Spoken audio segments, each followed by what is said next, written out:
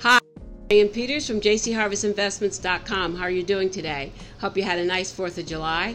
It's a beautiful day again here in the Northeast. Today, one of my favorite motivational speakers is John Maxwell. I've been following him for years and years, and he has these great quotes, and you've probably already heard this one before, but this is one of my all-time favorite. It says, "Leaders become great not because of their power, but because of their ability to empower others." And that's something that I think a lot of leaders don't think about. I can't talk about anyone else. I can only speak on myself. But I knew I did not have that ability. Now, I consider myself to be a great leader. I don't mind going where other people haven't gone. I like challenge. I like risk. I like attacking a goal that seems almost impossible to do. It excites me.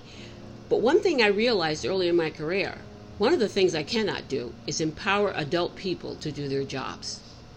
That realization came to me one day when I was in this management training program at my job, and they had us go to this HR seminar where we're going to learn how, and mind you, I was up to this point, I think I was like, I don't know, it was a 2-year program, I might have been into 18 months of it, and I was learning all the responsibilities, finance for non-financial managers, all these training they were giving us, and this one particular session dealt with having to review people, the people that worked under you, and the give and take of it. And so it went pretty deep into the responsibility, what the manager was supposed to do during that review period. Well, let me tell you something. I was shocked. I don't know why I wasn't thinking this way, but it was at that point that I realized, hey, I'm supposed to train these people or motivate these people? Listen, I thought to myself instantly, if I want to motivate people, I would have been a football coach. Because that's the only thing I could see myself doing with any adult people. Coaching them, possibly on a team. Football's my favorite. That's why I said it. But being a middle manager in a Fortune 500 company, you know what I told them? Right there in that session where there were vice presidents and other management people, I'm pretty sure my boss got this word that I said to them, was basically, they said, have you learned anything? I said, yeah, I learned that being a middle manager in a Fortune 500 company is a high-class babysitting job. I don't want it. I said that out loud. You know me, think it, say it. So I said it and I meant it. It was at that point I started planning my exit strategy out of that management training program. Believe me, I was sweating bullets. I said, I cannot do this. And in that environment, you can't go to your boss, sit down and say, guess what, I appreciate you recommending me for this mentor program, yada, yada, yada. Yeah, you couldn't do that. So in my head, I started formulating, what can I do? Because I thought this is what I wanted. And I sat down with the counselor at the school I was going to at the time. We took this test. Well, bottom line, they ended up finding out that, yeah, your strengths lie in you managing a territory, not people. Now, I love children. I have no problem being empowering them. But I was so thankful that I never got that role. And mind you, every time I went to a job, we want you to be the team leader. We want you to be the supervisor. We want you to be a manager. And I get that same reaction, even late into my career. I just knew I wasn't that person. But the sad thing for me is, in my 40 years of business, I can't honestly say that I found a lot of leaders who realized their role was to empower me. I literally can count on maybe one hand, maybe even 2 fingers, managers that were above me that motivated me and made me feel empowered. Now, some of them just left you to yourself. I was fine with that. A lot of them micromanaged, like they put the M in micromanagement. I mean, I have a sad story to tell that one person I worked with, I actually locked her in the office. She was so controlling. I'm just like, what's wrong with this lady? She just plucked my last nerve at that point, and I was like, I can't take her. She literally was sitting in back of me, telling me what to do. Now, I'll be honest with you. Back in the day, when I was younger, I was that type of person. I made one secretary cry. So I knew at that point, Diane, you're not good. You're not going to motivate people. I would get excited if things weren't done the way I wanted them done, because I was dealing with that perfectionism type of thing. And so I knew I would not be a good middle manager. And it's sad to me to say that my personal belief, the reason why corporations don't work very well, And the one thing I do to find out if it's a company either I want to work with or deal with, I go to the top. I see who's in that CEO's office. I do everything I can to find out about the leadership of that organization. Because at the top, everything up there filters down. Believe me, I worked in that office and thought I wanted to be involved in that office. And I'm talking about the executive office. And I remember one time being in the CEO's office and talking. I was having a meeting with his secretary and her secretary, and we were talking about a project where they wanted me to work on. And I remember sitting there and watching this gentleman leave the office. Well, 5 boxes were leaving the office. And I said to her, "Oh, wow, I thought, he was going on vacation." She said, "He is going on vacation."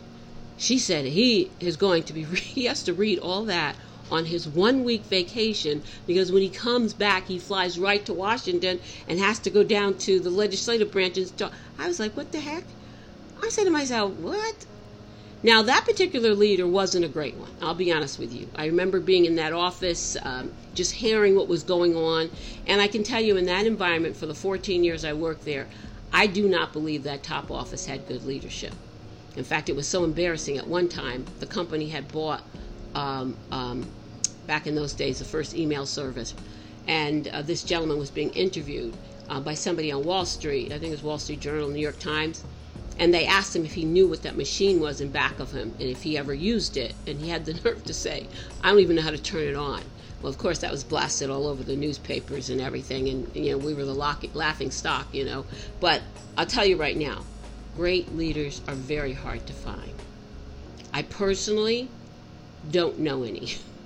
And I've got to be honest with you. And I'm not touting that I'm that person. But when you think about somebody who leads people, you think about, and this is what I'm begging all of you to do, especially you that are young in your career, find a leader that empowers you to be better, that gives you the ability to do better, that knows that really that is their job, not for them to shine. That's not your role. Leaders, that's not your role. And I know people are talking about the top leader of this country. Take your eyes off them. You got to look at the board in your own eye, because everybody's so busy talking about him. I wouldn't want to work. This is where I feel. Anybody that's talking so badly about this man, I realize I never want to work for them, because I know they're doing what 99% of us do. Looking at the speck in somebody else's eye when they've got a board in their own. Let's face it, when we're being so critical about other people, we're really talking about ourselves. At least that's my experience. When I find I'm going hard on somebody, except for Hillary Clinton, when I find I'm going hard on somebody, it's usually somebody that I feel has either lied to the extent that I can't stand it anymore, or they just are being so hypocritical of other people that they're not even taking account of who they are and what they're all about.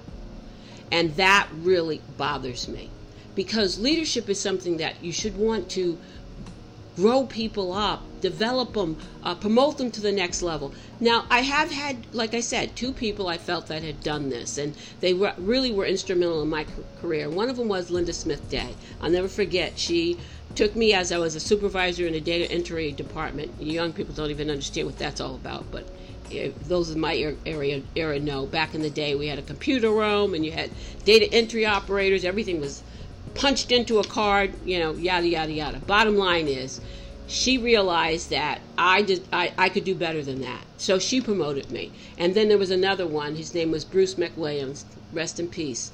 Great guy to work with. He was the programmer that he and I went as a team to our international marketing department, and we were helping them to automate their annual reports. And he and I together were just, fantastic. I had the social skills, and he had the ability to just do the technology. But anyway, I'm saying to all of you out there, if you're not a good leader, please look in the mirror and ask yourself, can I empower people? Do I want to empower people? Do I realize that's my responsibility? Because we've got some real bad leaders out there. And you young people who are looking for jobs, look at the leadership in the top office, because that's what's going to filter down, and that's what's going to affect your future. Hey, listen, I thank you so much for listening to me today. I want to tell you, we have a Facebook page. It's called Diane J.C. Harvest. Please please like that page and also check us out on our website. This is Diane Peters from jcharvestinvestments.com. Hey, make it a great day.